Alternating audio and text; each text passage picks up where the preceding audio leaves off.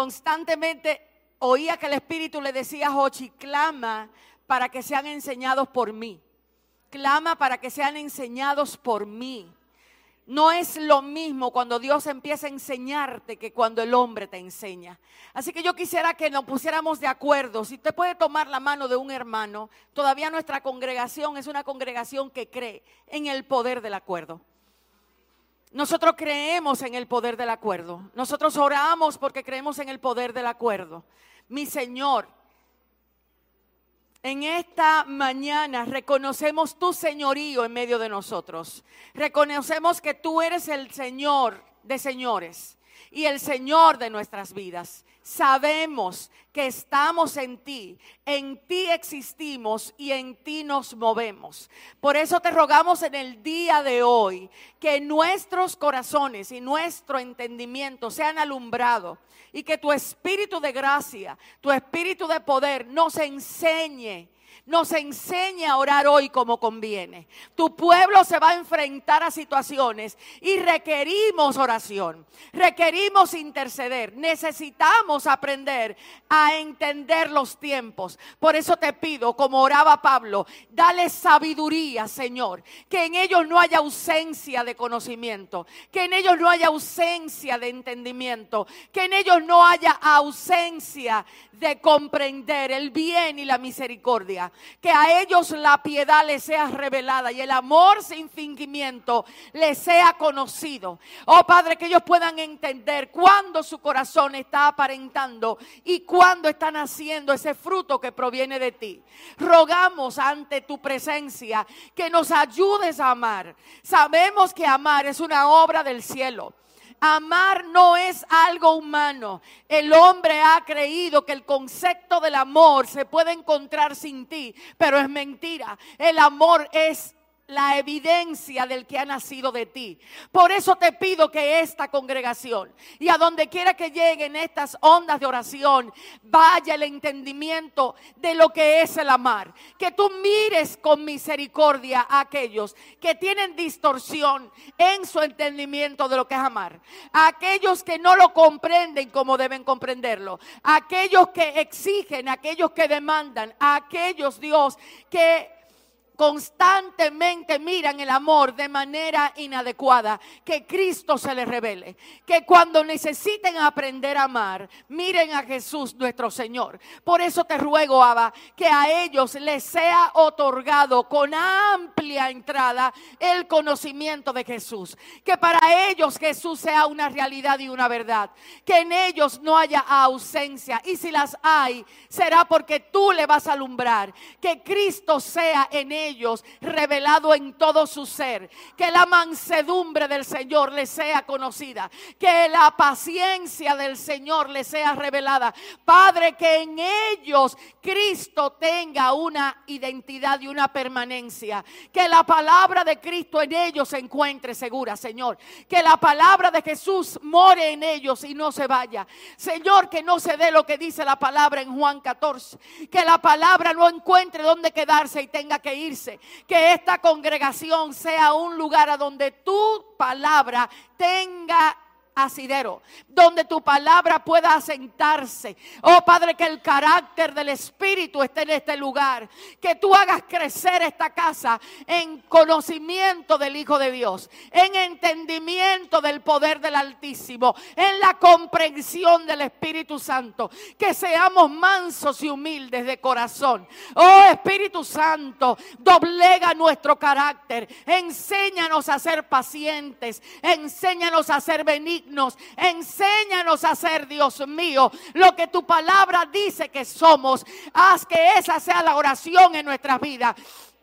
Que lo que tu palabra establece de nosotros, comencemos a verlo. Si ella dice que nosotros tenemos en Cristo la capacidad de perdonar, te pido que a la iglesia le des la gracia del perdón. Oh, que haya entendimiento, Señor. Que la palabra revele no solamente lo que estamos mal, sino el bien que habita en nosotros. Que no tengamos ausencia de ningún bien. Que el bien que nosotros, Señor, conocemos sea el bien que practiquemos. Te pido que ensanches los ojos de nuestro entendimiento.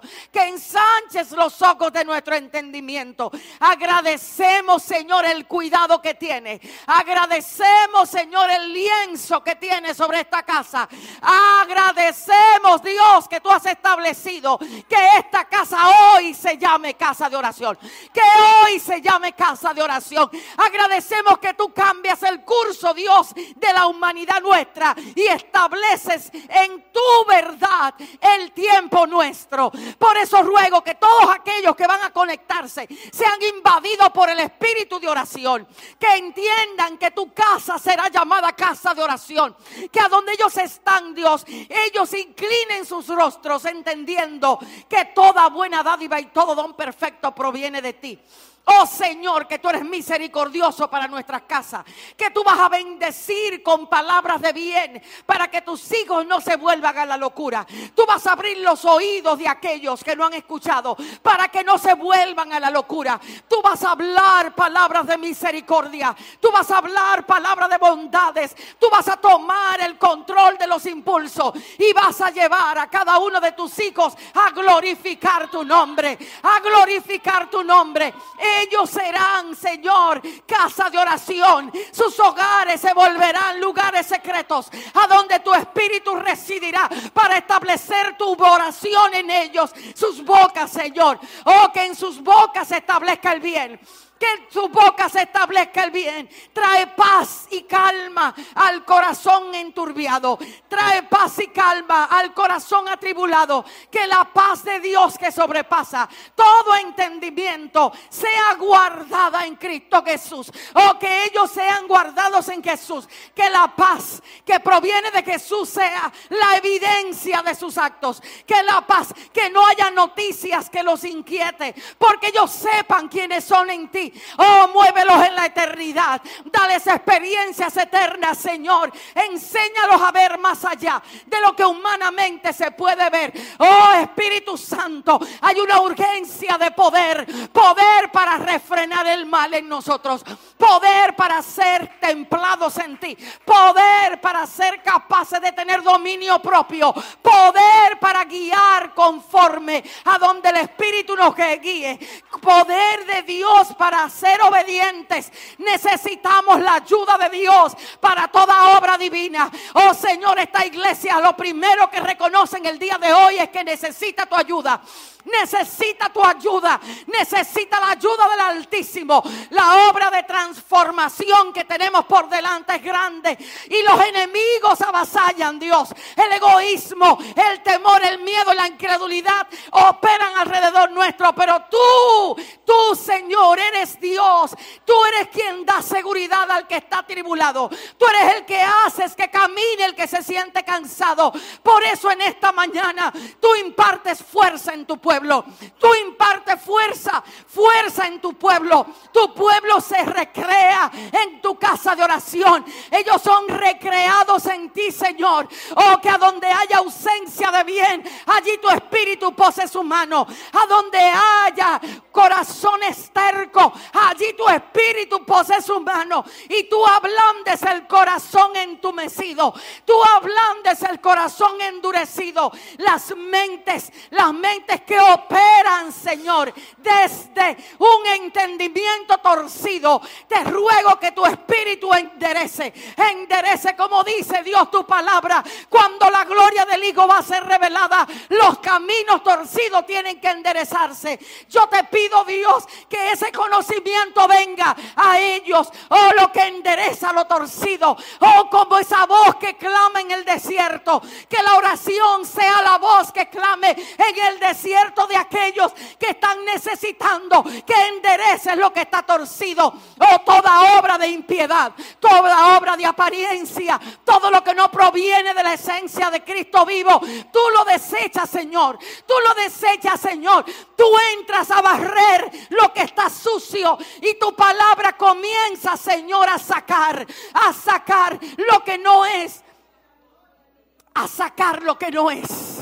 a sacar lo que no es. Oh, yo siento por el Espíritu de Dios que hoy la casa tiene que llamarse casa de oración.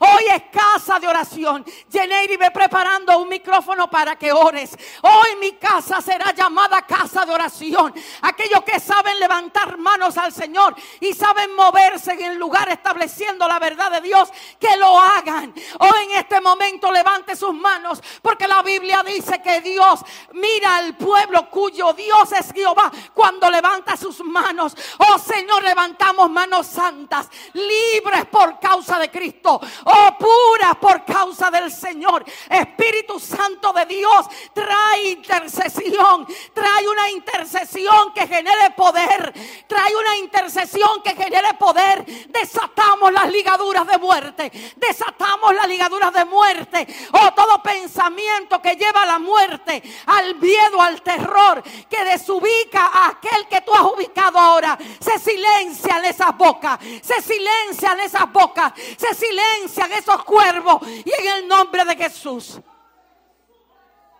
oh, en el nombre poderoso de Jesús se establece la verdad. A donde falta iluminación, allí viene claridad. El Espíritu Santo ministra visión al pueblo que ora, ministra entendimiento al pueblo que ora. Y eso es lo que estamos a la expectativa, Señor, hoy, de recibir de ti una fortaleza que venga del cielo, una gracia que venga de arriba, la obra del eterno Dios de Abba Padre sobre sus hijos, operando para salvación, operando para libertad, operando para vida eterna.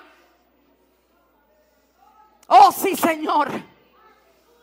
Oh, se suben esas voces, Dios, que claman al Dios vivo. Oh Señor, esas voces que le dicen a Dios, escucha nuestra oración.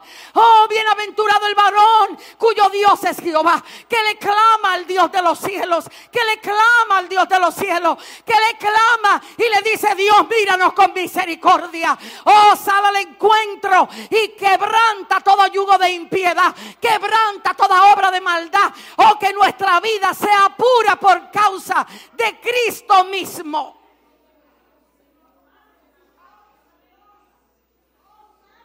Sí, Señor. Sí, Señor. Sí, Señor. Sí, Señor. De tu misericordia, Señor, todo pensamiento que está arraigado en nosotros, Dios, que nos hace fallar en esta hora. Oh, Señor, en el nombre de Jesús. Tú lo derribas, tú lo derribas. Sí, Señor. Tú lo derribas. Sí, Señor. Oh, en el nombre de Jesús. En el nombre de Jesús. Sí, Señor.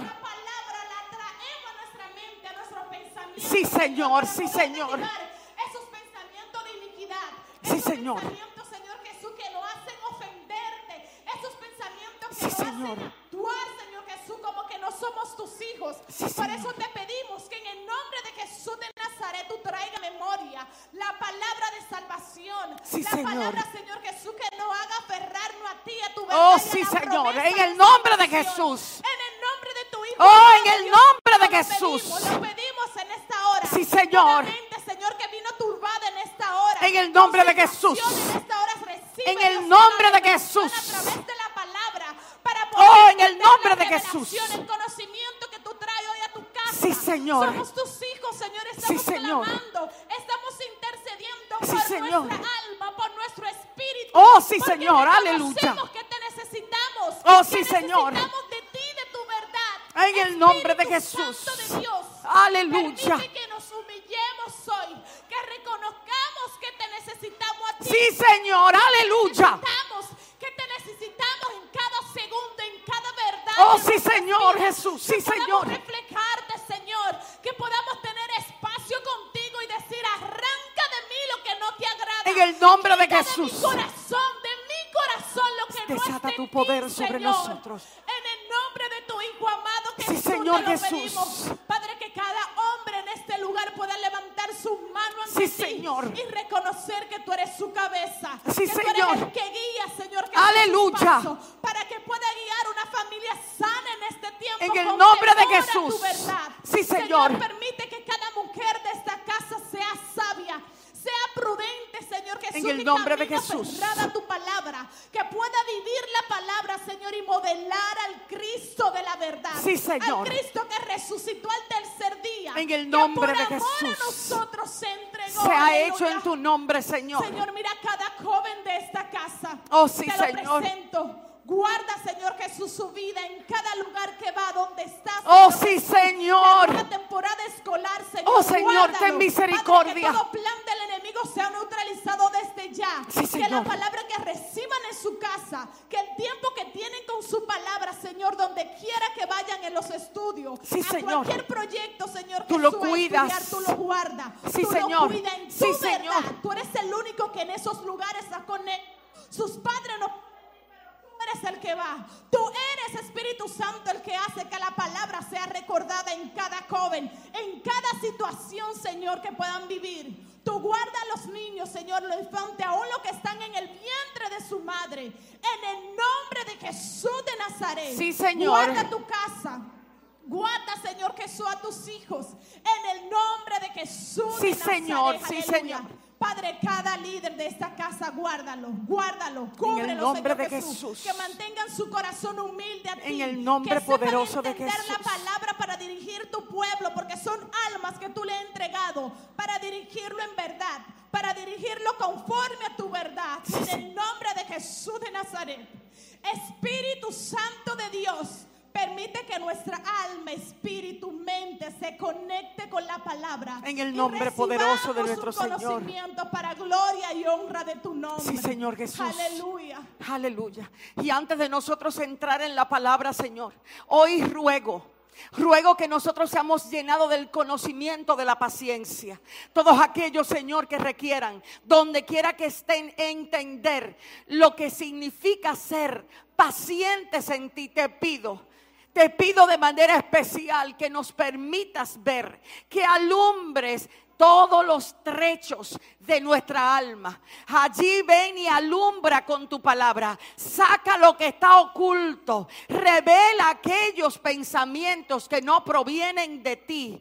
Haz, Señor, de nosotros esa luz que pueda mirar más allá de lo que se ve, para que tú desarraigues lo que no es tuyo, lo que no proviene de ti. Señor, no nos permitas crecer en una falsa paciencia que opere de un carácter soberbio. Me decías, dile que la paciencia solo brota de mí. Te pido, Dios, que le des gracias a todos ellos para caminar conforme al carácter paciente de nuestro Señor Jesucristo.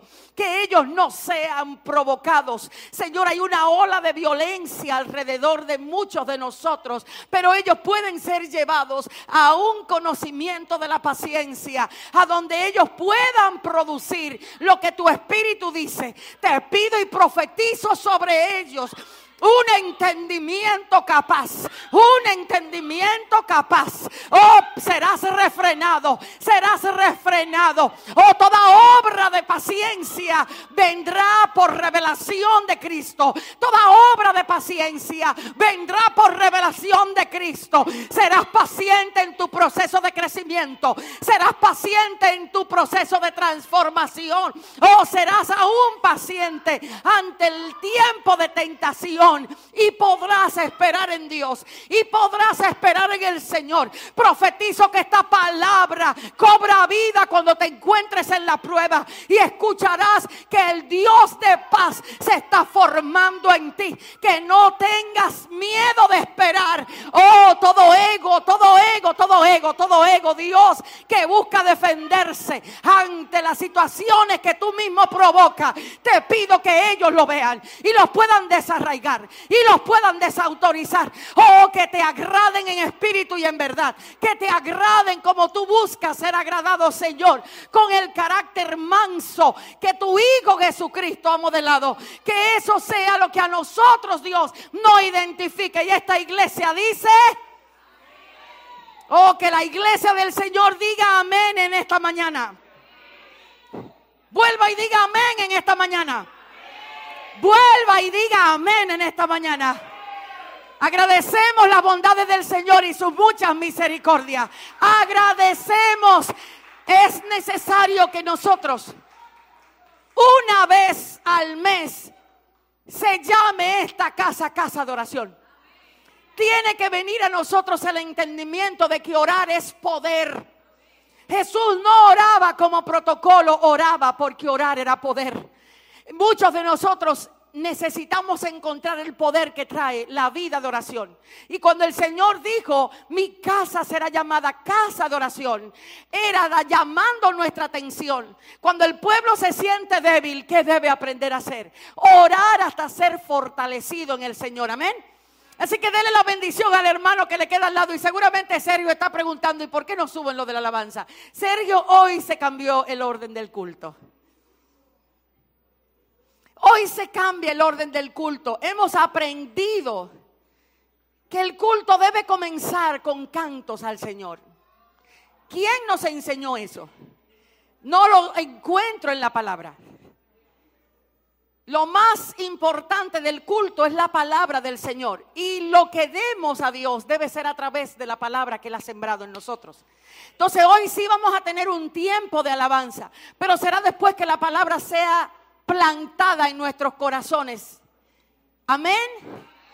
Mire a ver si el que estaba al lado suyo está ahí.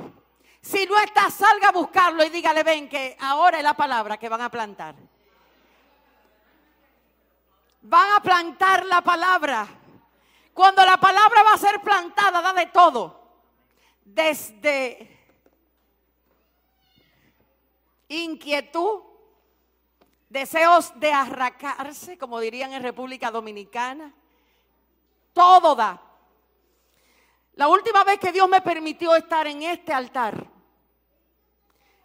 hizo algo a través de la vasija que se rompió, que provocó unas reacciones en cadena. Muchos dijeron no.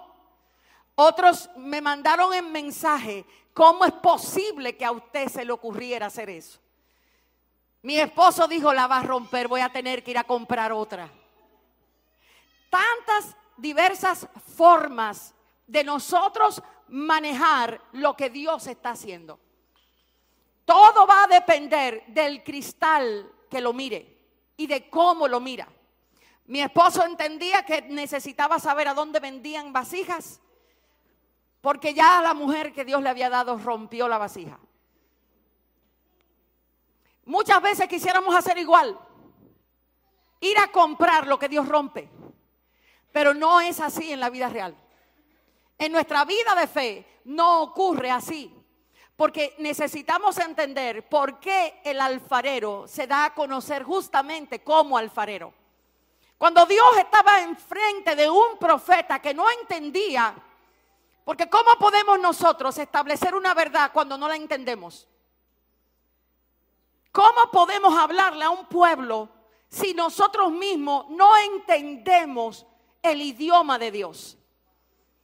Dios empezó a mirar a Jeremías y a darle mensaje a Jeremías, pero cuando llegó el momento de que Jeremías en verdad entendiera cuál era su trabajo en el pueblo de Dios, Dios tuvo que primero decirle a él, sal, porque yo te voy a mostrar allá lo que yo voy a hacer. El hecho de que tú tengas voz de Dios no quiere decir que entiendas el trabajo de Dios. Y estamos ante una generación que pretende saber mucho de Dios, pero no conoce la mano de Dios obrando. Para conocer a Dios obrando en nuestra vida requerimos más que letras.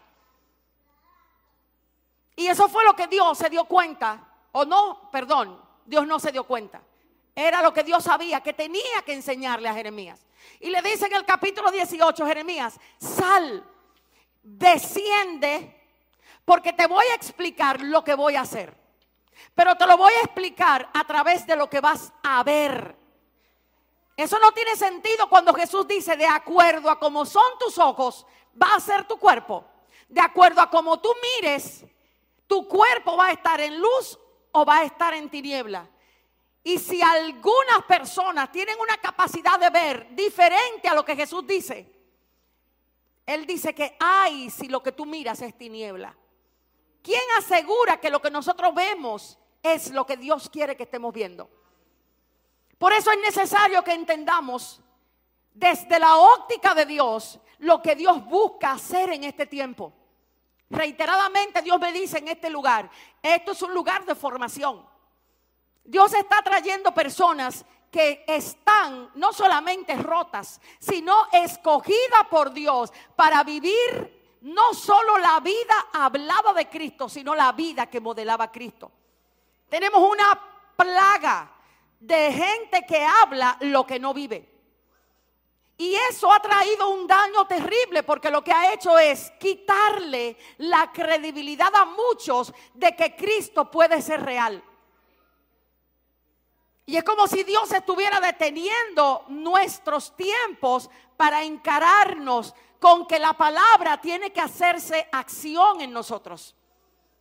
Y muchos sienten que la palabra los está no solo rompiendo, hay otros que ni se encuentran y otros están como este barro que está aquí. Así. Cuando Dios me permitió romper esta vasija, me di cuenta que muchas personas idolatran lo que Dios hace. Y muchos habían amado la vasija porque era el principio pequeño de este lugar. Literal, algunos dijeron que la vasija se sintió como que Dios los rompía a ellos.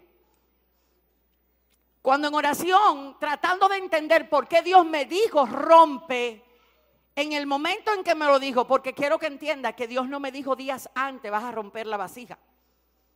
Cuando tomé la vasija en la mano, puedo percibir perfectamente que la acción del pueblo fue la que me llevó a romper como Dios lo haría.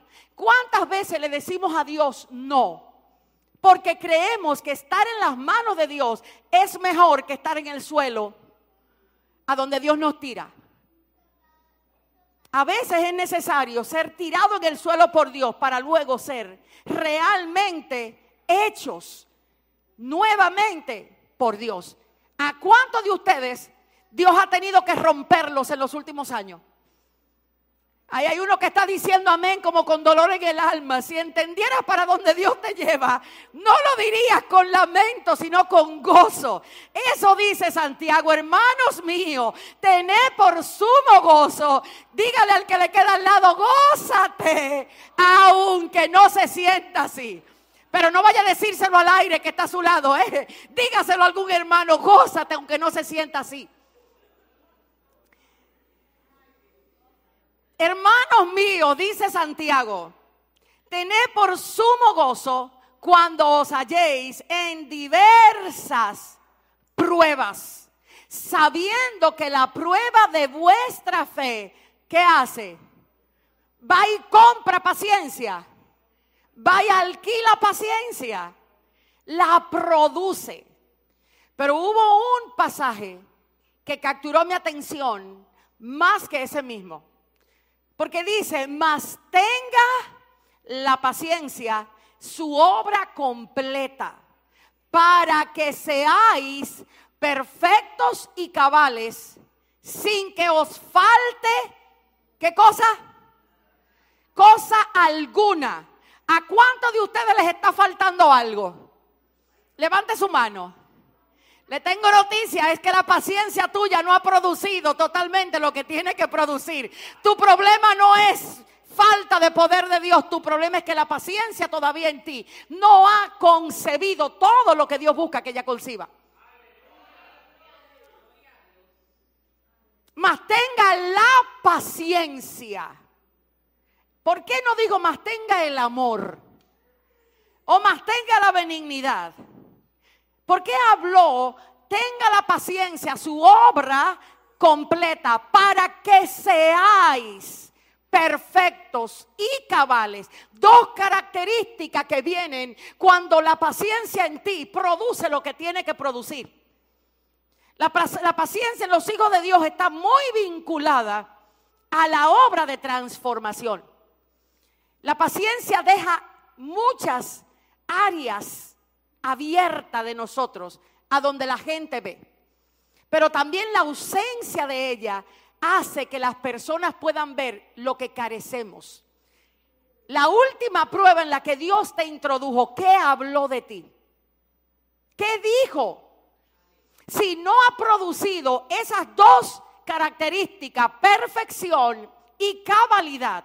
La perfección tiene que ver con esa obra de gracia que te otorga a ti lo que Cristo dice tú debes hacer en ciertos escenarios.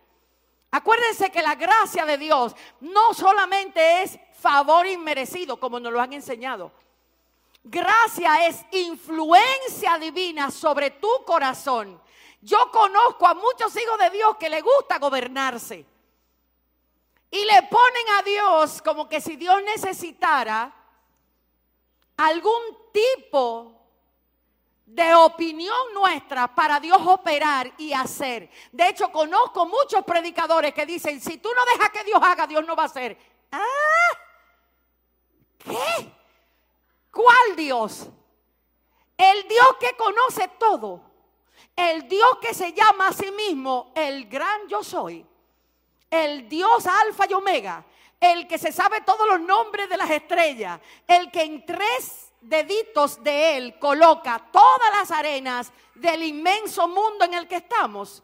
Ese Dios necesita tu opinión para él hacer cosas en tu vida. Te tengo noticia, te presentaron a un Dios que no es el Dios de la Biblia. Como hijo de Dios, la paciencia lleva nuestro entendimiento, o mejor dicho, el desarrollo de la paciencia, lo que va provocando en nosotros es que nuestra revelación del conocimiento de Dios se expanda. La paciencia, cuando Dios va a trabajarla en tu vida, Dios lo que te está buscando enseñar es su carácter, no el fin de una obra en sí misma. La ausencia de nosotros entender quién es el soberano Dios es lo que muchas veces en una prueba no nos permite ser pacientes. Porque creemos que Dios, algunos suelen decir, Dios está en silencio y no me está hablando. ¿O será que tú no te callas para que Él sea escuchado? A veces tenemos tanto ruido interno que aunque Dios te hable, no lo escuchas. Y es la paciencia que Dios está formando en ti que te lleva a callarte la boca. A veces nosotros tenemos con Dios un tema de igual a igual. No lo decimos, pero nuestras acciones son así. Cuando dudamos de que lo que Dios está haciendo en nuestra vida va a ser para bien, lo que le estamos diciendo a Dios realmente es que no confiamos en que Él sabe lo que yo necesito. Por eso urge que entendamos lo que Santiago está buscando hacer entender. Lo primero que dice es, gócense cuando ustedes se encuentren en una prueba. Pero no solo gócense, dicen, ténganse por sumo gozo.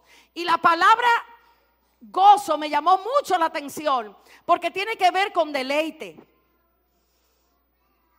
En el original, ese gozo no solamente es el gozo del Espíritu, es un deleite que va más allá y que toca las emociones que buscan volvernos locos en ciertos procesos. Detenga su mente ahora y escuche. Deleítese en entender que a usted Dios lo tiene en prueba. ¿Cuántos de ustedes están con una actitud contraria a la del gozo cuando Dios decide enseñarte que tu carácter necesita ser transformado? Gracias a esos 3 muertos que hablaron como si estuvieran vivos. Dios está buscando el carácter. Dios tiene un radar interno en ti que se llama su espíritu. Dios está buscando convencerte de lo que tú hablas. Ay. Dios está buscando convencerte de lo que tú hablas. Dios es bueno, pero en el fondo, en la prueba que viviste, tú no crees que Dios es bueno. Tú crees que a Dios se le pasó la mano contigo. No, Dios está buscando convencerte porque Él es bueno. Aunque tú no entiendas por qué te expuso a ese fuego de prueba que tú requerías. Generalmente las pruebas tienen la dificultad de que tú miras a otro en vez de verte a ti. Punto número 1. Si no logras entender que la prueba viene a revelar tu carácter, te vas a entretener mirando a que otro te está haciendo algo malo. En cada prueba en que estás, no te puso el enemigo, fue Dios que te colocó. Es que el enemigo no me suelta, no es que tú no lo sueltas a él.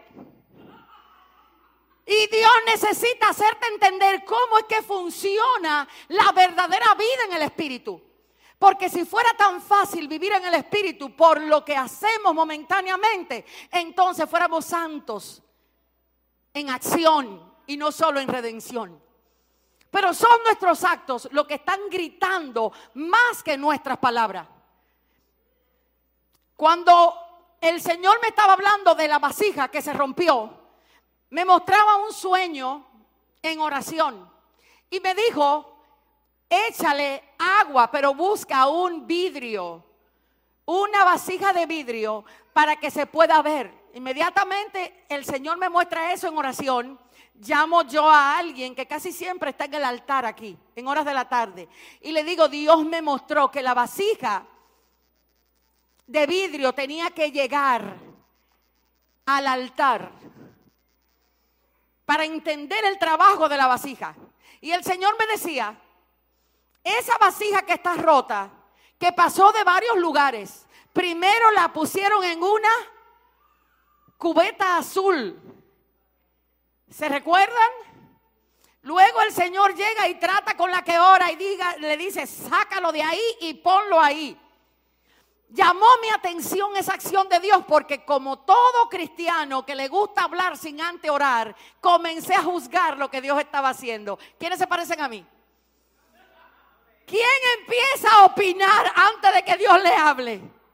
Eso me pasó a mí. Pero ¿cómo es posible que pusieran la vasija en el suelo? Es que yo no di autorización para que se pusiera en el suelo. Y ahí Dios me dijo, ¿y a ti quién te pide autorización para yo hacer lo que quiero hacer? Ojo, Dios no necesita tu aprobación para él hacer contigo lo que él quiera. Él es que decide a dónde te mueven y cómo te mueven, no tú. Alguna gente vienen de lejos y se están preguntando, ¿y qué tú haces ahí? Porque tú eres tan duro que nada más con la boca de Kenia de Mir te vas a arreglar un chin. Porque conocemos el carácter fuerte que requiere el martillo. No porque lo aprendí viendo a otros, sino porque tuve que verlo, viendo a Dios romperme mi vida. Todas las veces que sean necesarias lo seguiré haciendo. En el segundo tiempo de la vasija, la tuve que observar en el suelo. Y eso provocaba, Cristian, sensación de desorden. Le tengo noticia a muchos de ustedes. A Dios le interesa mucho, no solamente el desorden tuyo, sino cómo tú lidias con el desorden ajeno. Muchos de nosotros no sabemos lidiar con lo sucio de la gente, con el desorden de la gente, con lo que está roto de otro. Por eso tenemos la tendencia, cuando Dios rompe a alguien, ser lo primero justiciero para decir, es que Dios no estaba ahí. Te tengo noticia, porque Dios estaba ahí, fue que lo rompió. Dios no rompe al que no le pertenece, lo deja durito y bonito a la apariencia humana. Solo de quien Dios es dueño, Él se jacta de decir, yo lo disciplino, porque yo azoto al que recibo por hijo. Gente que no conoce el carácter de Dios no entiende que en las manos de Dios se siente la disciplina, porque lo que Dios está formando en ti es la identidad de hijo que el pecado nunca te fue capaz de dar.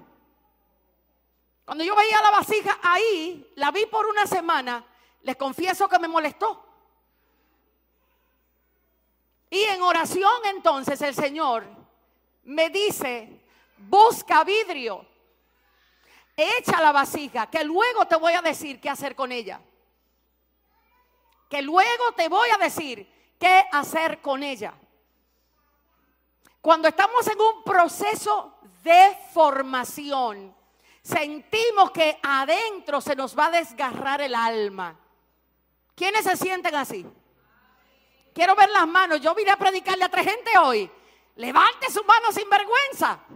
Digo, sin vergüenza, no sin vergüenza.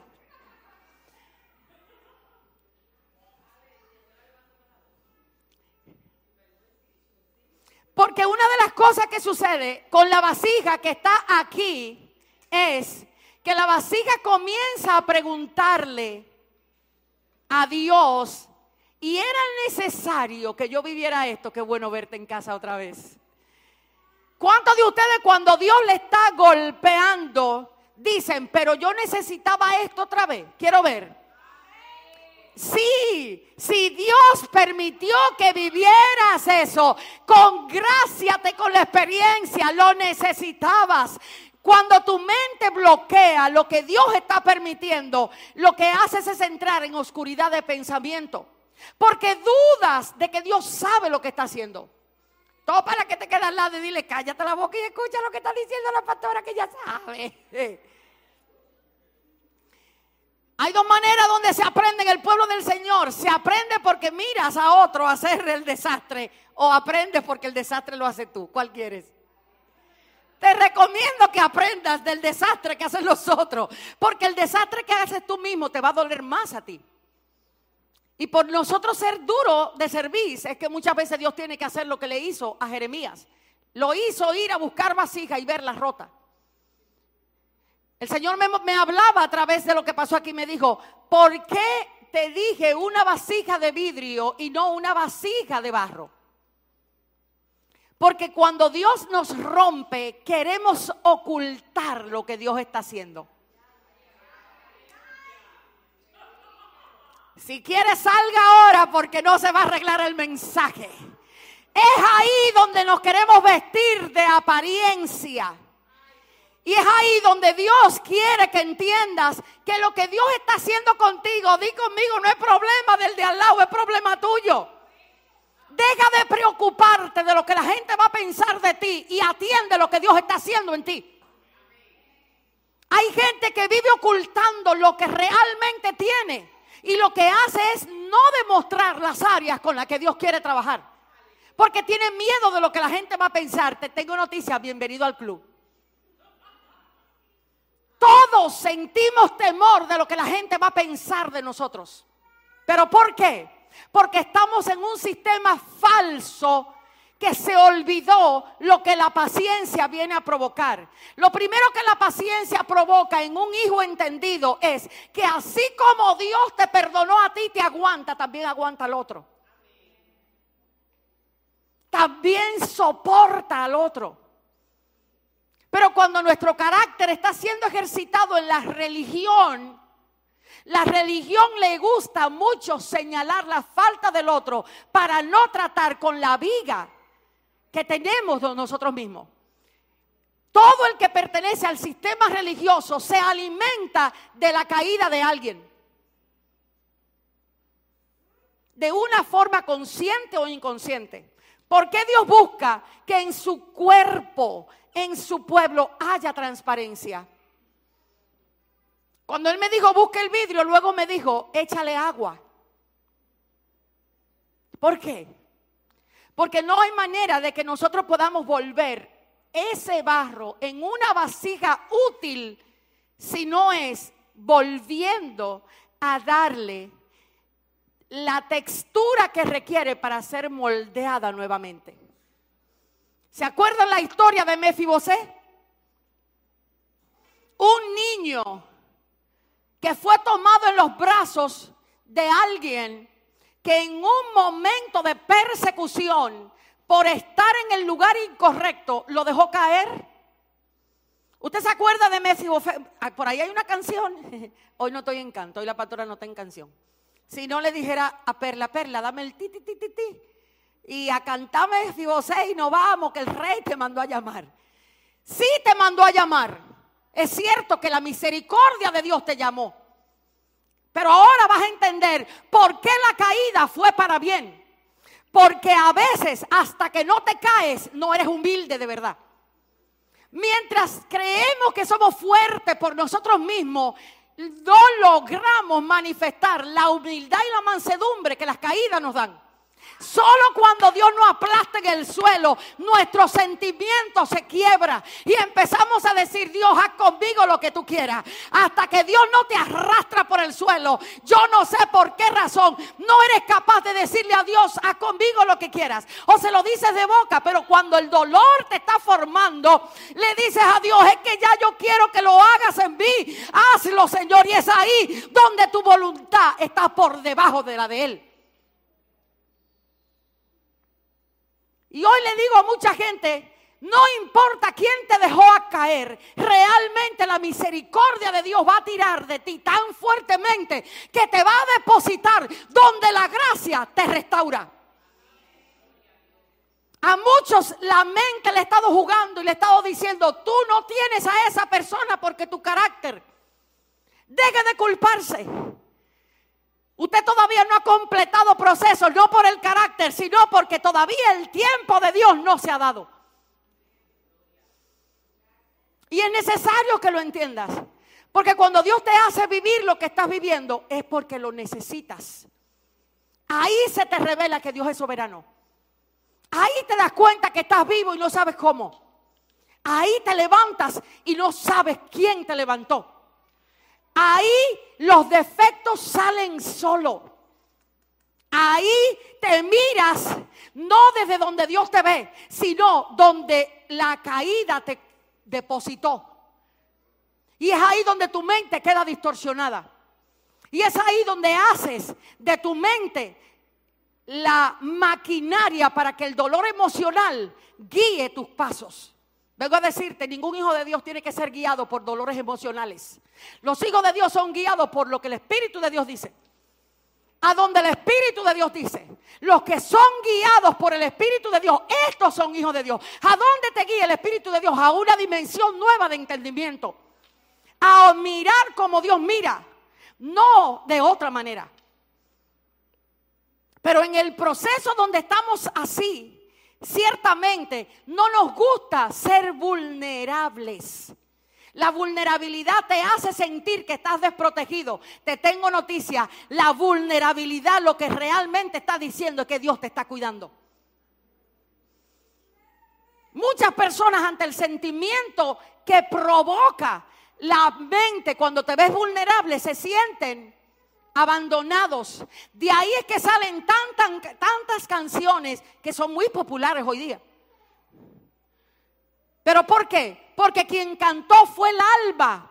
No cantó el entendimiento de Dios sobre el proceso en el que estás.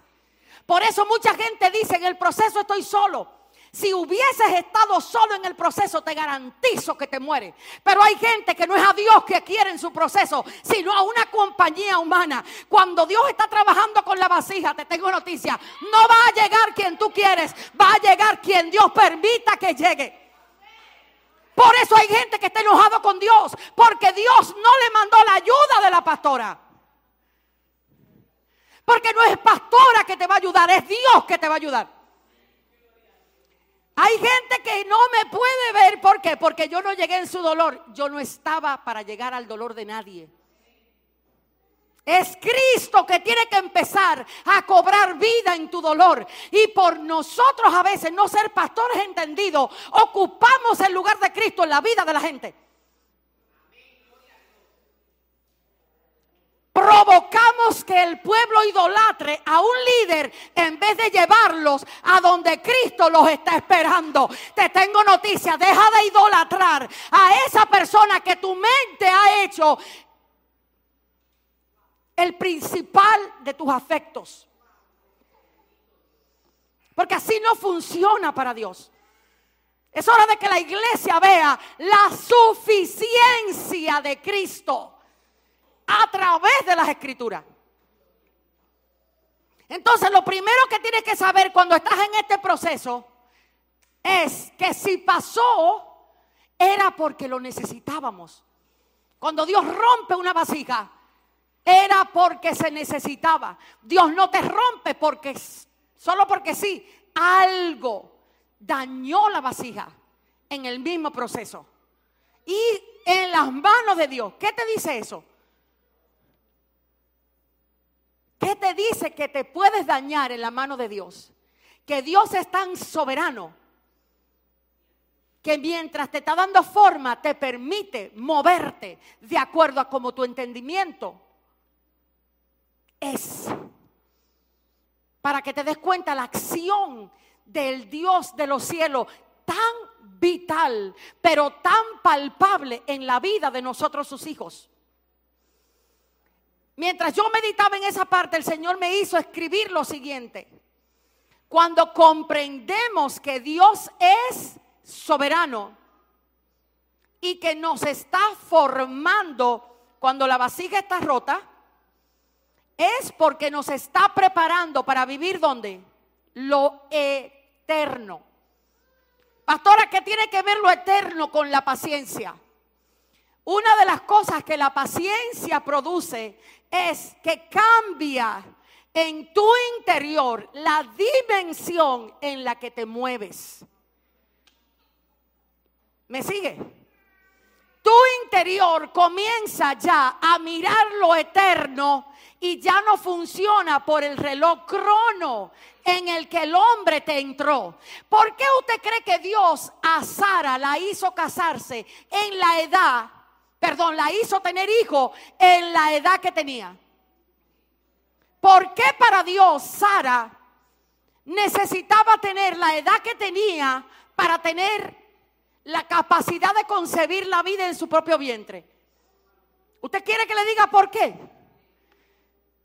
Porque a veces Dios necesita que muera la esperanza en ti para que viva la esperanza en Él. Sara necesitaba entender de qué se trataba el milagro que ella tenía, pero también Abraham necesitaba entender lo que significaba la esterilidad de Sara. Hay gente que cree que solo lo pueden hacer, y le tengo noticia: hay gente que su milagro lo carga a otro. ¿Quién cargaba la promesa de Abraham? La estéril mujer que Dios le dio. ¿Qué tuvo que hacer esa mujer? Creer en Dios. ¿Pero qué tuvo que hacer Abraham? Esperar a que Dios hiciera en Sara lo que Dios tenía que hacer. ¿Qué te estoy diciendo? Mira a ver quién tiene el milagro que tú estás esperando en sus manos. Posiblemente esa gente que tú estás despreciando, porque no te está dando lo que tú crees que en este momento tú requieres. Posiblemente esa persona es la que está probando tu carácter endemoniado. Perdón. Tu carácter santo. Tu carácter de ungido del Señor. Ese carácter que nadie ve, pero que cuando Dios y tú y la persona quien te está produciendo la prueba de tu fe sabe lo que está sacando de ti.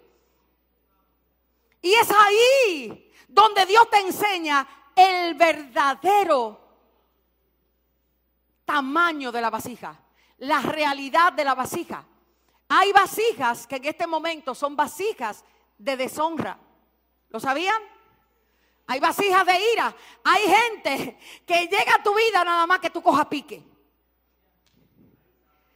Usted no se ha topado con unos cuantos que desde que usted lo ve, usted canta la sinfonía y no de Beethoven. Porque esas personas que tú le estás diciendo a Dios, quítamela del lado, hasta que no le digas a Dios, tráela a mi vida y que se queden ahí, no vas a entender de qué se trata. Deja de decirle a Dios, quítame a fulana, y empieza a orar como es. Trae a tal persona hasta que mi carácter se parezca al del Hijo de Dios. El problema nuestro es que el carácter que queremos no es el del Hijo de Dios, sino el carácter que me da lo que mi complacencia momentánea quiere. Y ahí es que está el problema. Entonces, mientras la paciencia Dios la va desarrollando en nosotros, te va dando una capacidad que no es humana. El Espíritu esta mañana me decía, adviérteles, la paciencia no nace del carácter humano. Ese hombre que dice, déjame yo tratar de ser paciente, le tengo noticia, está cimentando su paciencia en su propia soberbia. Porque el hombre natural no puede ser paciente. La paciencia es fruto de Dios en tu vida, fruto de un nuevo nacimiento. Es algo que te otorga el nuevo nacimiento. Así que el que no ha nacido de nuevo fácilmente cae en el carácter de pasivo-agresivo. Ellos salen de un lado para meterse en otro. ¿Y por qué tú eras tan tranquilo? Pero tú explotaste. Yo no pensé que tú eras así tan calladita que te veía. Diga conmigo, pasivo-agresivo. Trataba de hacer la obra de Dios de tu propio esfuerzo. La paciencia es algo que se produce cuando la comprensión de la verdad se te revela en el conocimiento de quién es Cristo. Por eso es que es un fruto que nace del Espíritu Santo, no de tu propia fuerza. Cuando queremos ser pacientes, necesitamos comprender. No solo entender, comprender la naturaleza del Dios que te creó, no del Dios que en el altar te usa. Porque en esta altura de juego Dios usa hasta los rebeldes. ¿Pero por qué? Porque Dios es Dios. ¿Acaso Saúl no estaba siendo desechado y aún era rey? ¿Usted cree que Saúl no cobraba? Como rey, y ya en el cielo estaba destituido de la labor? Le tengo noticia a unos cuantos Saúles que están por ahí todavía cobrando el salario de Dios, pero ya el cielo no los reconoce. Por eso usted tiene que estar bien claro del carácter con el que Dios a usted lo está formando como hijo. Aunque le duela, quédese tranquilito, porque Dios va a producir lo que la paciencia al final produce. Recuerda, más tenga la paciencia su obra completa. ¿Cuál es? La perfección, que no es ausencia de pecado. Perfección no es ausencia de pecado. Perfección tiene que ver con la gracia manifiesta, la plenitud de la gracia manifiesta para que tú hagas lo que Dios quiere. Aunque sea quedarte sentado inmóvil sin hacer nada. Hay gente a quien Dios le dice, no te muevas. Y no logran entender la instrucción porque se acostumbraron a que para que Dios los bendijera tenían que hacer. No conocieron a Dios como Padre, sino los insertaron a una obra de oficio, sin antes tener relación con el Dios de la obra. Entonces, cuando Dios está trabajando para formarte, para capacitarte, la paciencia no es opción. La paciencia es una virtud divina y es el carácter de los hijos de Dios. Una de las cosas que el Señor me decía cuando estaba trabajando o tratando de entender este tema, la vasija está con agua, ¿sí o sí? Cuando se le echó agua, lo primero que me di cuenta fue que la vasija que estaba dura se quedó dura. Pasaron varios días para la vasija ablandarse. Yo no le puse la mano. Yo no la nivelé. El agua se echó por aquí. Sin embargo, hoy está totalmente cubierta. ¿Cuántas semanas pasaron para que eso pasara? Casi 4 semanas.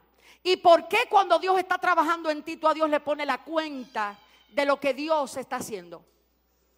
Hay personas que no logran entender que la eternidad es un conocimiento que Dios te otorga para que no caigas en la presión del tiempo del hombre.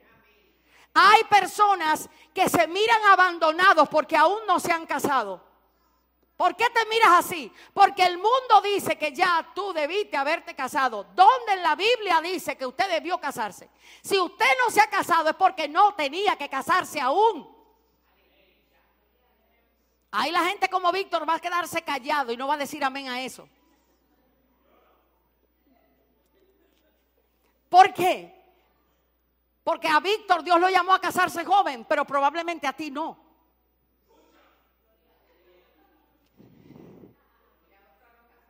Y a otros a quedarse sin marido. Solamente Nancy aplaude esa oración. Aquí no hay eunuco. Pero es la realidad. ¿Qué sucede? Cuando el calendario horas hombre te rige, te miras como que Dios te olvidó. ¿Sí o no?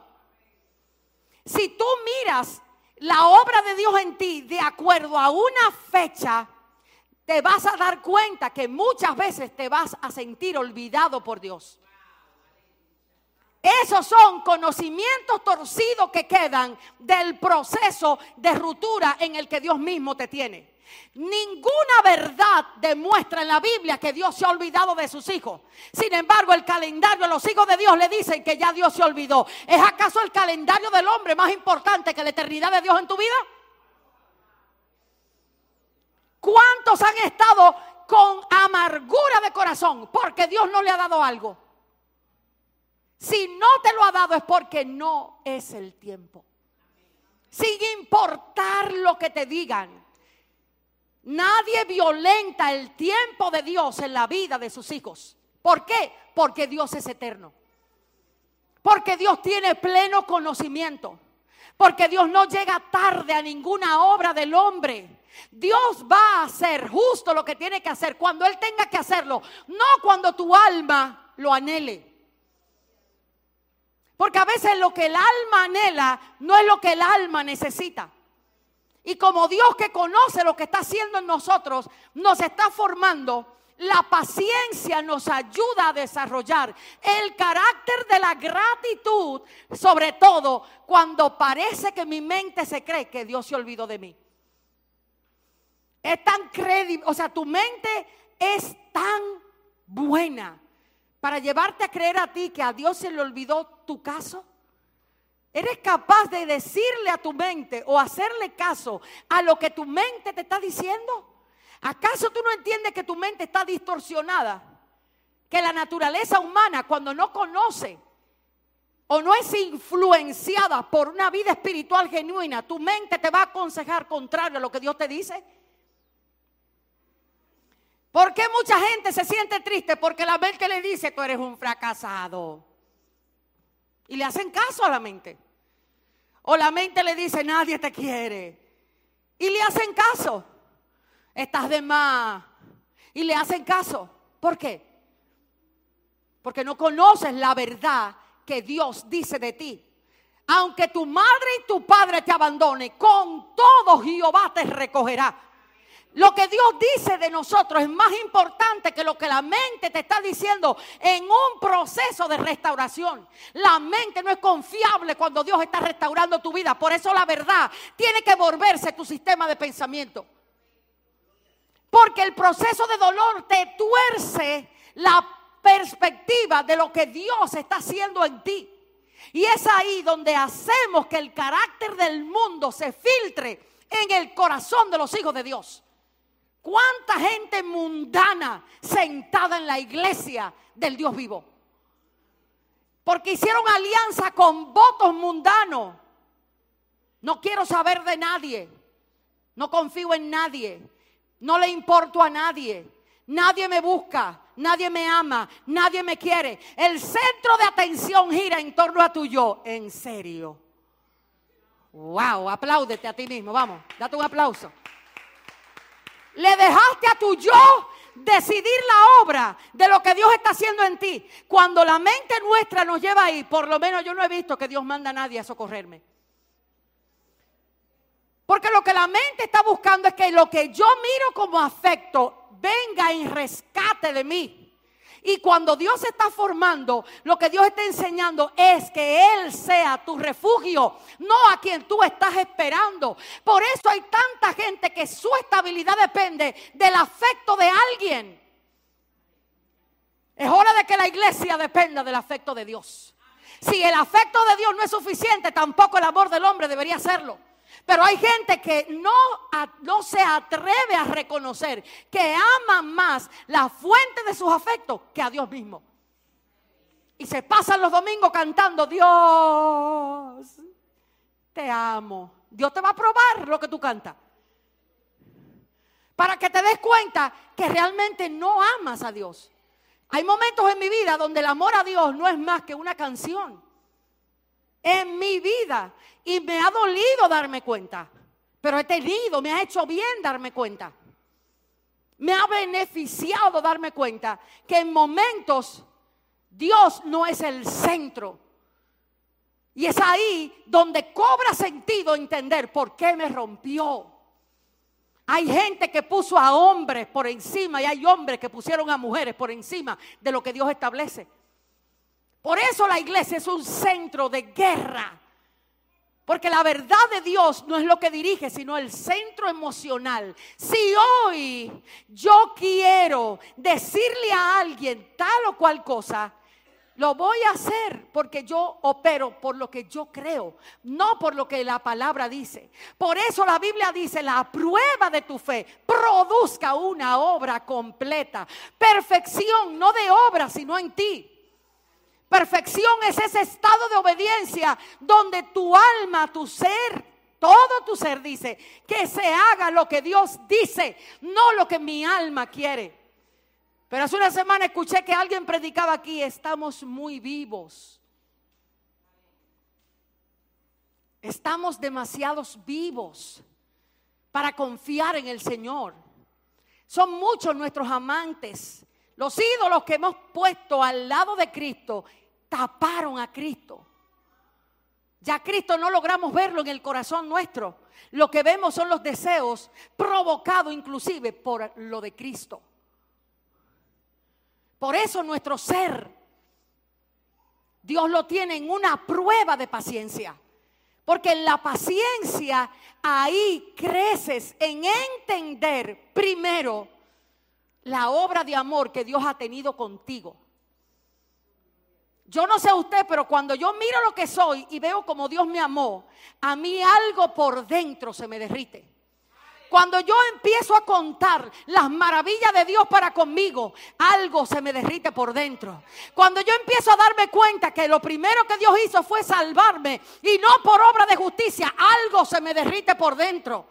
Cuando empiezo a darme cuenta que Dios me deja respirando, cuando yo pudiera estar todavía en un cuadro de cuidado intensivo, algo me duele por dentro. Cuando yo veo que mis pulmones respiran, sabiendo yo que se me pueden explotar en cualquier tos, algo me hace gemir por dentro. Lo que sucede con nosotros es que le estamos dando valor a lo que valor no tiene. Para ti, ¿qué es lo que tiene valor? ¿Lo que Dios va a hacer o quién es Dios? ¿A quién le diste el valor de tu ánimo? ¿Qué has hecho con la prueba que Dios ha decidido ponerte? ¿Eres humilde para decir: hágase conmigo tu voluntad? Eso fue lo que hizo Cristo.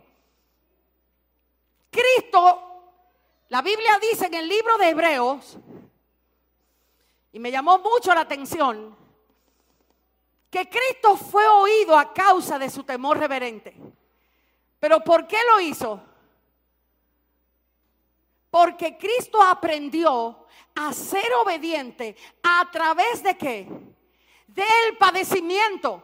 Si tú estás siendo sujetado a padecimiento, te van a traer a la silla de la obediencia, quieras o no.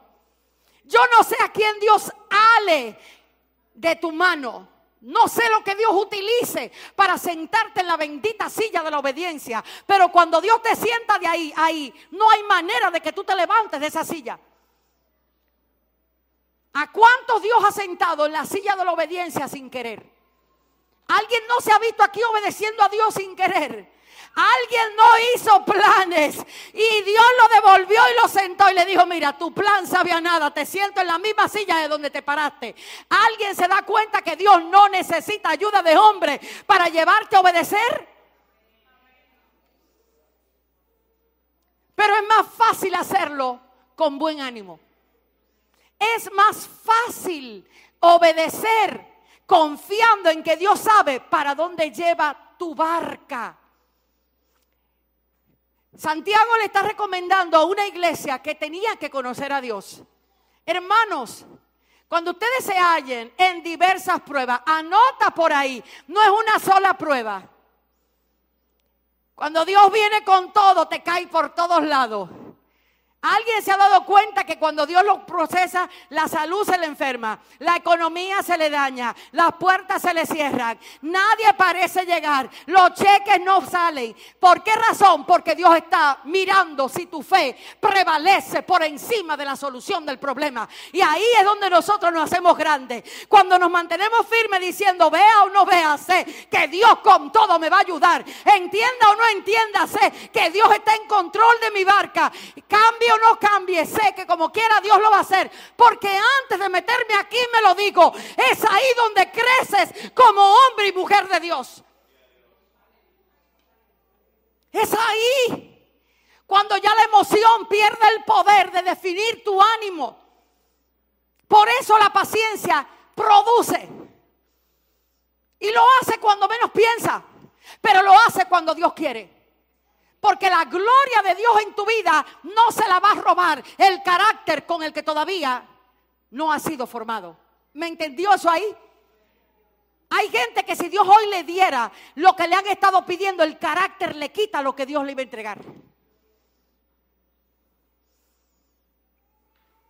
¿Entendió eso? Por eso Dios te ha hecho esperar. Hay personas que no han tenido en la mano lo que Dios les ha prometido aún, porque el carácter, si Dios se lo entrega, se lo echa a perder.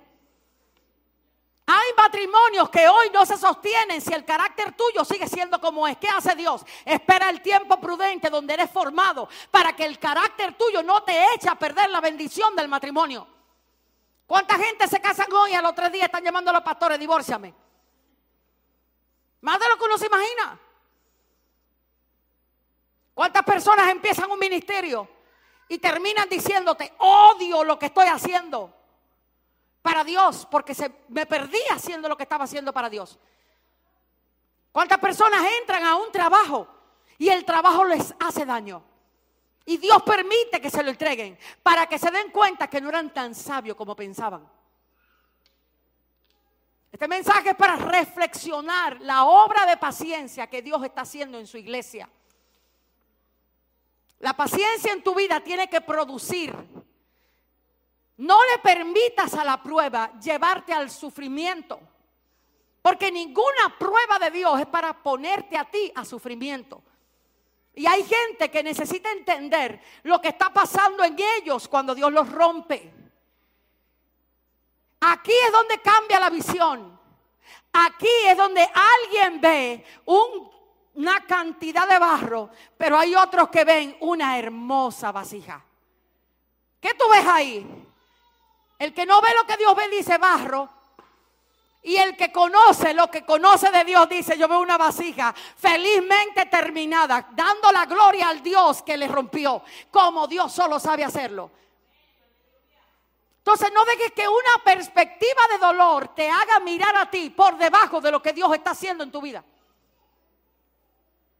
Otra de las cosas que necesitamos entender es, en medio del proceso de dolor, algo en mi mente dice, yo no debería haber vivido esto. ¿Quiénes hacen eso? ¿A quiénes su mente le fabrican? Yo no debí haber vivido esto, a mí no debió haberme pasado esto, yo no debí pasar por aquí. Borre esa cinta, porque esa cinta lo que a usted le está generando es impotencia. Esa cinta hace mucho daño. Cuando Dios te está transformando, ese pensamiento debe ser sustituido. ¿Por cuál pensamiento? Por el pensamiento recto que te habla de Dios en tu prueba. ¿A cuántos de nosotros en la prueba nos gusta mirar el espejo de otro? Yo no sé qué tiene la prueba. La prueba me hace a mí ir a sacar las faltas de los demás hasta donde no existen. ¿A alguien le pasa igual que a mí? Yo nada más tengo que verme en un apriete poquito para yo empezar a decir, este es esto, este es aquel. Yo no sé por qué se conjugan tan bien la prueba y la crítica, la prueba y la queja. Alguien que está en prueba aprende a quejarse de manera poderosa, hasta le espiritualiza. Porque eso es lo que hace el hombre humano, eso es lo que hace la naturaleza caída. Desvirtúa lo que Dios está haciendo. No le dejes a tu boca dirigir tu canto de alabanza de manera inadecuada. cuando Dios está trabajando contigo. Por último, cuida la visión torcida, la paciencia que estás desarrollando. La paciencia primero no nace de ti, Dios la está produciendo.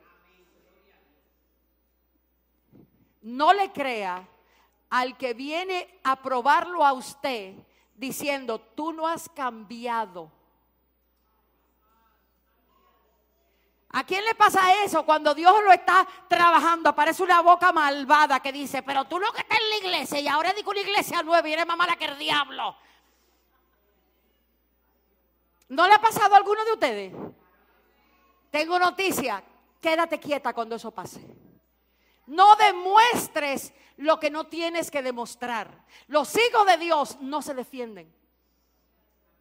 Los hijos de Dios operan por encima de la defensa.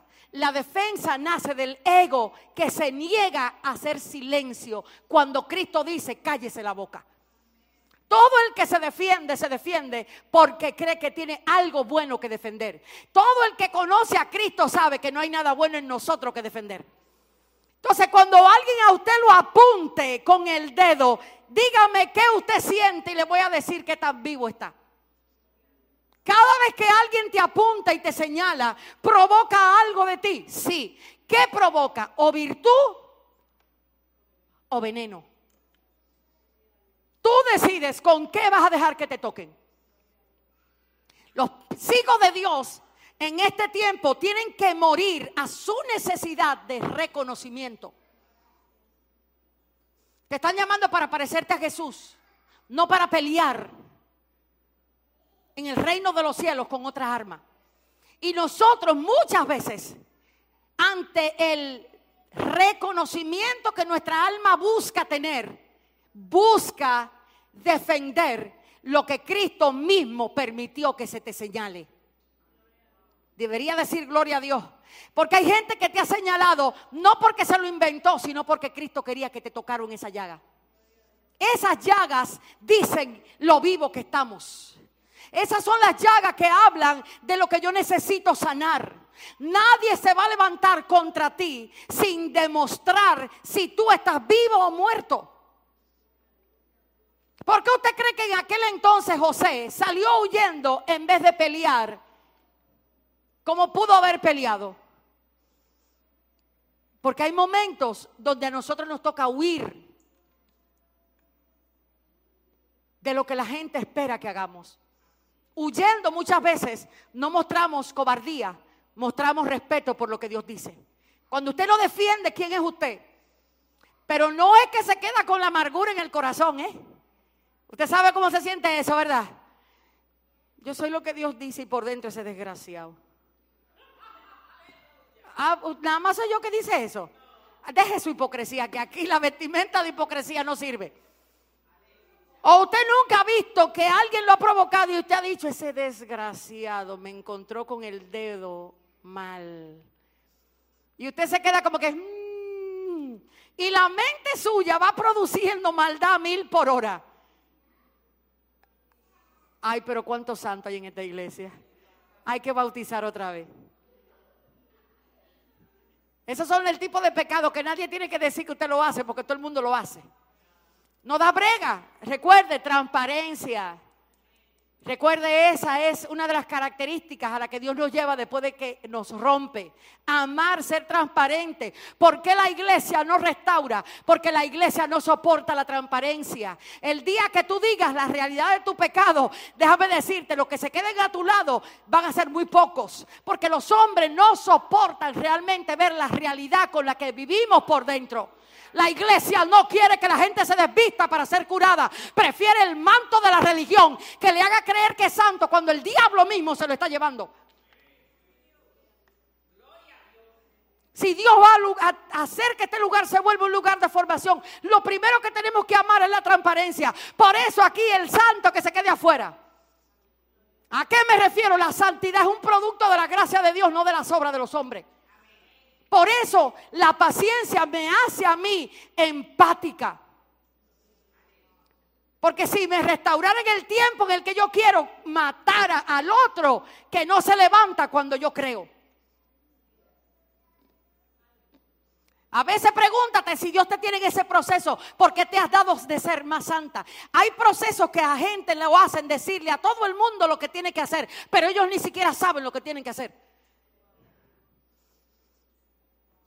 Hasta que no entiendas lo que a ti te corresponde en tu proceso hacer y dejes de mirar lo que el otro se supone que tiene que hacer, no vas a cambiar de posición. ¿Ustedes saben qué me dijo el alfarero? Que tiene que venir, pero no en un día de culto. Tiene que venir un día en horas donde no haya gente. ¿Por qué? Porque para poder trabajar esta vasija tiene que saber si la humedad que tiene es la suficiente. Y él tiene que determinar a dónde se va a colocar para que el agua que tiene se seque y se condense la masa. Hay mucha gente que tiene Biblia pero no la sabe aplicar. Por eso Dios te tiene en el procesito donde estás, porque te pasaste 7 años sabiendo lo que tenías que hacer, pero ahora no sabes cómo vivirlo. Noticias de último minuto, te van a poner a vivirlo, porque es fácil decirle al otro, hay que ser humilde, pero cuando algo viene a romperte, el primer ogro eres tú. Ajá, no, Dios te va a enseñar que en esta vuelta no es lo que el otro tiene que hacer, sino lo que tú tienes que hacer. En esta vuelta a Dios no le interesa lo que el otro te hizo, sino lo que tú le respondiste a lo que el otro te hizo. En esta vuelta es quien va a cambiar eres tú y no el otro que está a tu lado. En esta vuelta es no lo cambia a él, cámbiame a mí. En esta vuelta es transfórmame a mí sin que tú cambies al que está afuera. Cristianos a prueba de pruebas son esos. Lo que su oración no le enfocan en lo que el otro tiene que cambiar, sino en que saben lo que Dios tiene que cambiarle a ellos.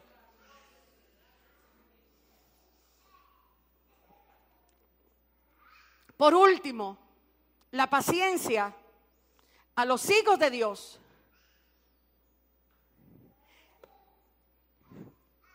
le producen inteligencia espiritual.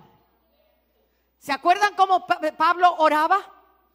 ¿Se acuerdan que Pedro oraba y decía que ustedes sean mansos y humildes, creciendo en amor, esperando que la mansedumbre en ti sea real? Para que cuando tu hermano sea puesto a prueba, tú tengas mansedumbre para con él. ¿A cuántos de ustedes la prueba de la paciencia se les dificulta? Quiero ver sus manos levantadas. La paciencia se dificulta en el carácter ególatra. Es ese que no tiene tiempo para esperar la obra de Dios en otro y la demanda con sus propias fuerzas. Una persona impaciente habla de que Cristo no se le ha revelado como debe revelarse. Cuando tú eres impaciente y exiges que el otro cambie con una actitud incorrecta, no se te ha revelado lo que Cristo te perdonó a ti. ¿Ustedes creen que es serio el no manifestar paciencia en el pueblo del Señor? ¿Cuál es la paciencia que tenemos los esposos? El día que la pastora tiene la menopausia por allá, hay que darle una corona a mi marido. Ese sí es un santo de verdad. A ese hay que ponerlo en el trono de la paciencia. ¿Usted sabe por qué? Porque cuando él está titiritando de frío en el aire, por ponerle un ejemplo, yo tengo todo el calor de la bolita del mundo. ¿Y usted sabe lo que tiene que hacer ese santo? Dejar el aire a todo lo que da. El aire en 17, él con una colcha, para que a él el frío no le dé, aunque yo me muera de calor. Ay, hay algunos que se están riendo, porque usted no está en mi casa a las 11 de la noche ni a las 12, mirando cuando ese santo quiere dormir y el frío no lo deja. Pareciera que da risa. ¿Cuántas veces a ti se te ha olvidado algo y alguien ha tenido que tener paciencia contigo? ¿Cuántas veces tú has querido hacer algo y no lo pudiste lograr y ahí está la persona que todavía sigue creyendo en ti? ¿Cuántas veces rompiste a alguien con tu indolencia y sigues siendo paciente aguantándote a ti? ¿Cuántas veces alguien hizo planes de irse del lado tuyo y la paciencia de Dios lo tiene sentado todavía a tu lado? Pero tú no te diste cuenta porque estabas tan enfocado en ti mismo que no sabes lo que a esa persona le cuesta soportarte a ti. ¿Cuántas veces el espejo está puesto para otro y no hemos visto el espejo nuestro? La paciencia es lo que hace que todo el que está al lado de alguien se quede en ese lugar. Porque mientras el amor lo trae a ti, es la paciencia que hace que se quede. Y hoy la iglesia juega con la paciencia como que si la paciencia fuera cualquier cosa. Por la paciencia puedes esperar la obra de Dios en alguien aunque tú no veas nada. Por la paciencia puedes mantenerte en el camino de Dios aunque no veas nada. Así que no es cierto que no has sido paciente. Sí lo has sido, pero ahora te tocó ser un poco más paciente. Porque ahora la perfección de Cristo lo demanda. Yo quisiera que esta iglesia se pusiera sobre sus pies. Hoy nosotros comenzamos en un tiempo de oración y yo quisiera que nosotros pudiéramos cerrar en un tiempo de alabanza. La paciencia es una obra del Espíritu. La paciencia no es una obra humana. Dile al Señor ahí donde tú estás. ¿Acaso la prueba en la que estás es justamente porque necesitas aprender paciencia? Cuando Dios escoge a alguien,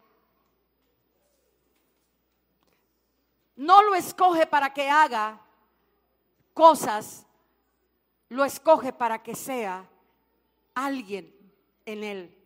Todo lo que nosotros podemos ser es en Cristo, a través de Cristo y por Cristo. Cristo piensa en ti cuando te forma y sabe que eres una vasija de paciencia. Parezca que no, pero sí lo eres. Parezca que no, lo eres en el Señor. Ore ahí donde usted está y diga: Señor, ayúdame. Ayúdame a entender de qué se trata la paciencia. Ayúdame a comprender. Si solo ustedes, hermanos míos, pudieran entender la gran obra que Dios está haciendo en cada uno de nosotros. Si pudiéramos mirar que no nos hemos caído por casualidad. Tampoco nos rompimos por casualidad.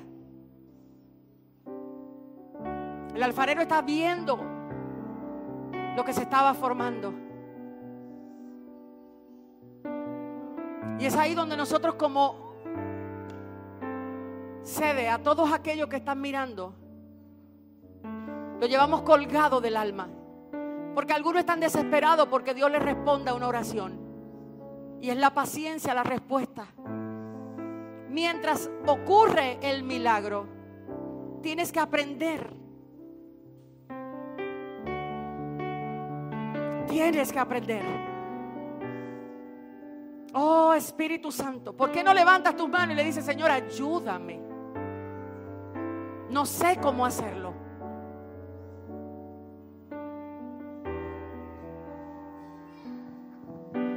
Ora al Señor ahí en tu mente y dile: Señor, no sé cómo hacerlo. No sé cómo tolerar. No sé cómo esperar.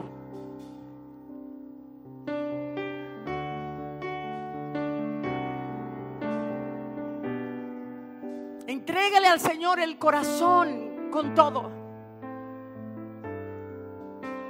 Heme aquí, dígale: heme aquí, Señor. Esa llamada de Isaías. Heme aquí, Señor, envíame a mí. Pero ¿con qué carácter te va a enviar? ¿Con el carácter desesperado? Sí. Dios no quiere desesperados. Dios quiere creyentes. Gente que crea. Señor, fórmanos en tus manos como vasijas reales.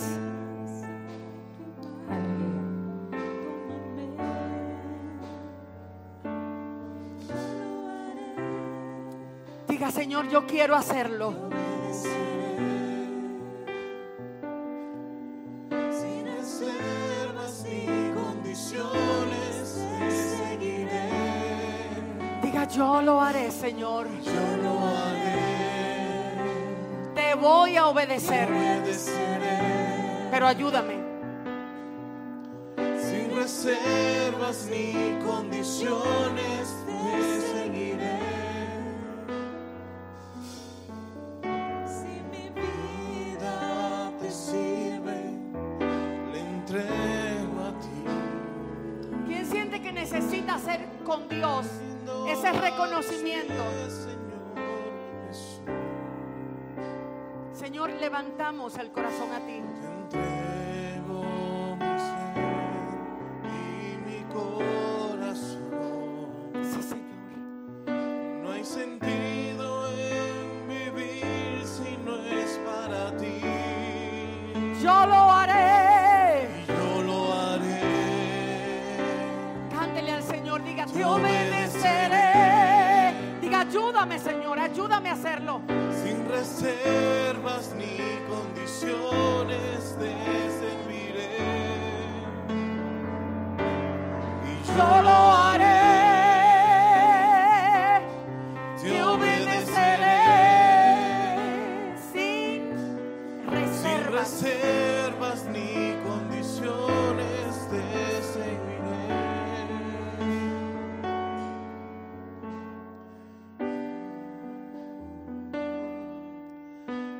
Envíame. Sí, Señor. Si te puedo servir, aquí estoy. Sí, Señor. En tus manos, Señor, como el barro soy, para que me hagas a tu imagen, tómame. Y yo lo haré. Te obedeceré. Sin reservas ni condiciones te serviré. Y yo lo haré. Oh, te obedeceré. Sin reservas ni condiciones te serviré. Mientras escucho la voz de Rafa diciendo yo lo haré, yo sentí la necesidad de entrar la mano aquí. Se siente tan feo, no se siente bonito. Yo no sé lo que siente Dios cuando nosotros estamos en ese estado. A veces el orgullo nuestro de decirle a Dios, yo sé lo que soy. ¿Quién sabe? Pero se siente feo, se siente frío y tiene muchos grumos.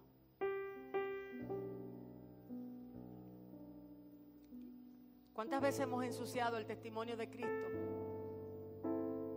Simplemente porque no hemos podido entender lo que Dios está haciendo. Quizás alguien vino a tocarnos y salió sucio, porque lo que tocó de nosotros fue eso. Pero lo mejor de todo es que Dios prometió nunca dejar el barro que somos. Quiero que sientas con calma que el amor de Dios es suficiente para formarnos. Dios no es como el hombre. Mientras nosotros cantamos aleluya, yo creo que Dios va a terminar su gran obra en ti. Y puede que tú te sientas que no. Qué bueno es que Dios no es como el hombre.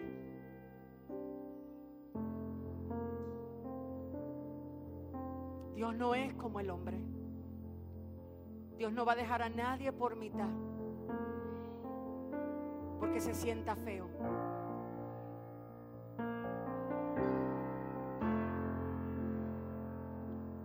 Santo eres Dios.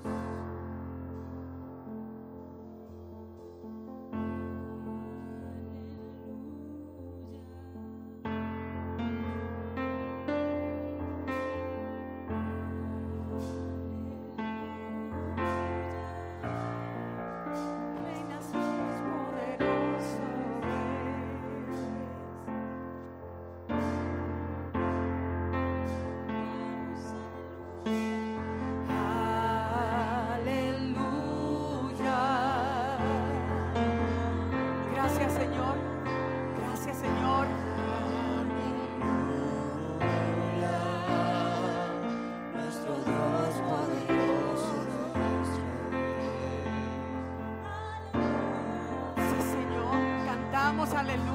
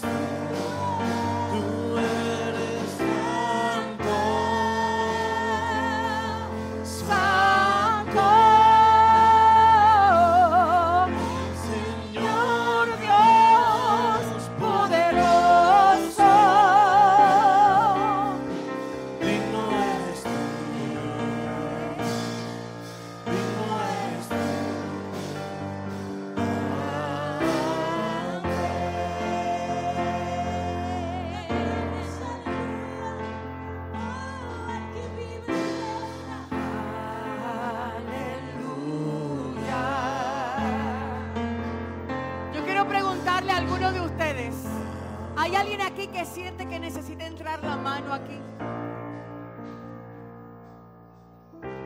El Señor me está diciendo, alguien le está pidiendo a Dios entrar, saber qué se siente.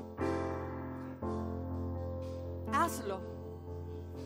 Todo el que va a trabajar en la obra del Señor, tarde o temprano, tiene que saber lo que siente el barro.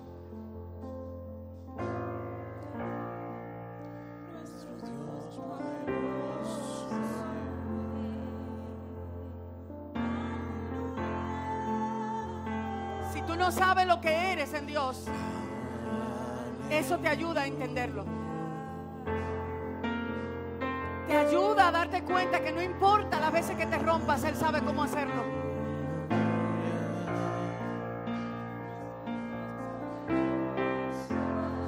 El Señor me dice, ora por los pobres esposos que no han entendido quiénes son sus esposas.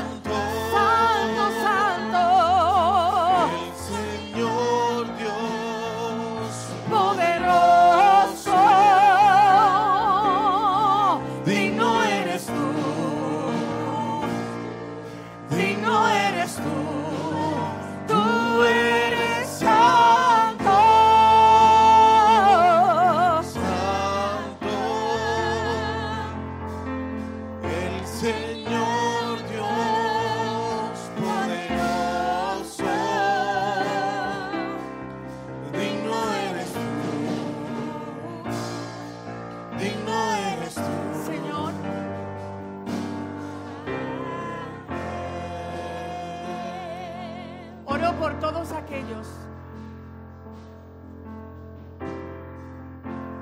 que son vulnerables en este tiempo. Oro por los duros. Oro por los insensibles. Oro por aquellos que el dolor, que el rechazo, que la falta de amor, que la falta de cuidado les ha hecho tanto daño. Por aquellos que todavía no saben ser fuertes en ti, a quienes les está doliendo tanto el proceso de tú apegarlo a ti y despegarlo de sus afectos, para tú colocarte a ti en el lugar que a nadie más le corresponde estar. Esta iglesia ora, esta sede de formación ora por todos aquellos a quienes estás trabajando en paciencia para esperar el milagro pero en tus manos los rompiste. Y están preguntándose cuánto falta. Bórrale de su mente el tiempo. Éntralos en la eternidad.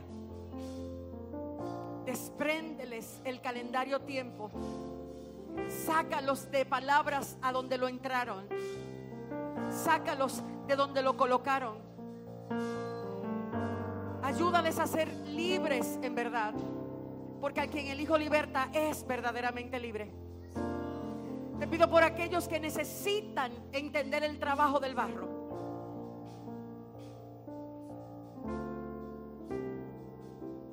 Que necesitan saber lo que tú has hecho en sus vidas, Señor. Que hoy están entendiendo por qué y para qué. Que afirme sus pasos mientras lo estás rompiendo, mientras le estás quitando lo duro, mientras vuelves a hacerlo otra vez. Pero esta vez háblale a sus mentes y a sus corazones con profundidad. Que Cristo para ellos se vuelva el todo en todo. Que la naturaleza del Hijo les represente. Que no tengan necesidad de probar que saben. Que sean pacientes y amables con todos, Señor. Fórmalos en la amabilidad. Fórmalos en el carácter de la paciencia. Y esta tenga la obra perfecta. Que sean cabales, que sepan pensar, que sepan entender. Que no se dejen provocar por el yo, por las personas, sino que sus ojos destilen el amor de Dios a través de la misma prueba en la que están. Que no tengan miedo de amar como Jesús dice que debemos amar. Y mientras lo hace, agradecemos que lo afirmes en ti y que les ayudes a llegar a donde ellos creen que no podrán llegar. Y nosotros como iglesia decimos, agradecemos al Señor el tiempo que hemos estado juntos. A ustedes que están allá, gracias por estar con nosotros hoy. Y a los que están aquí, no se muevan de la casa. Rogamos que el Señor añada sabiduría a la palabra que Dios ha dado.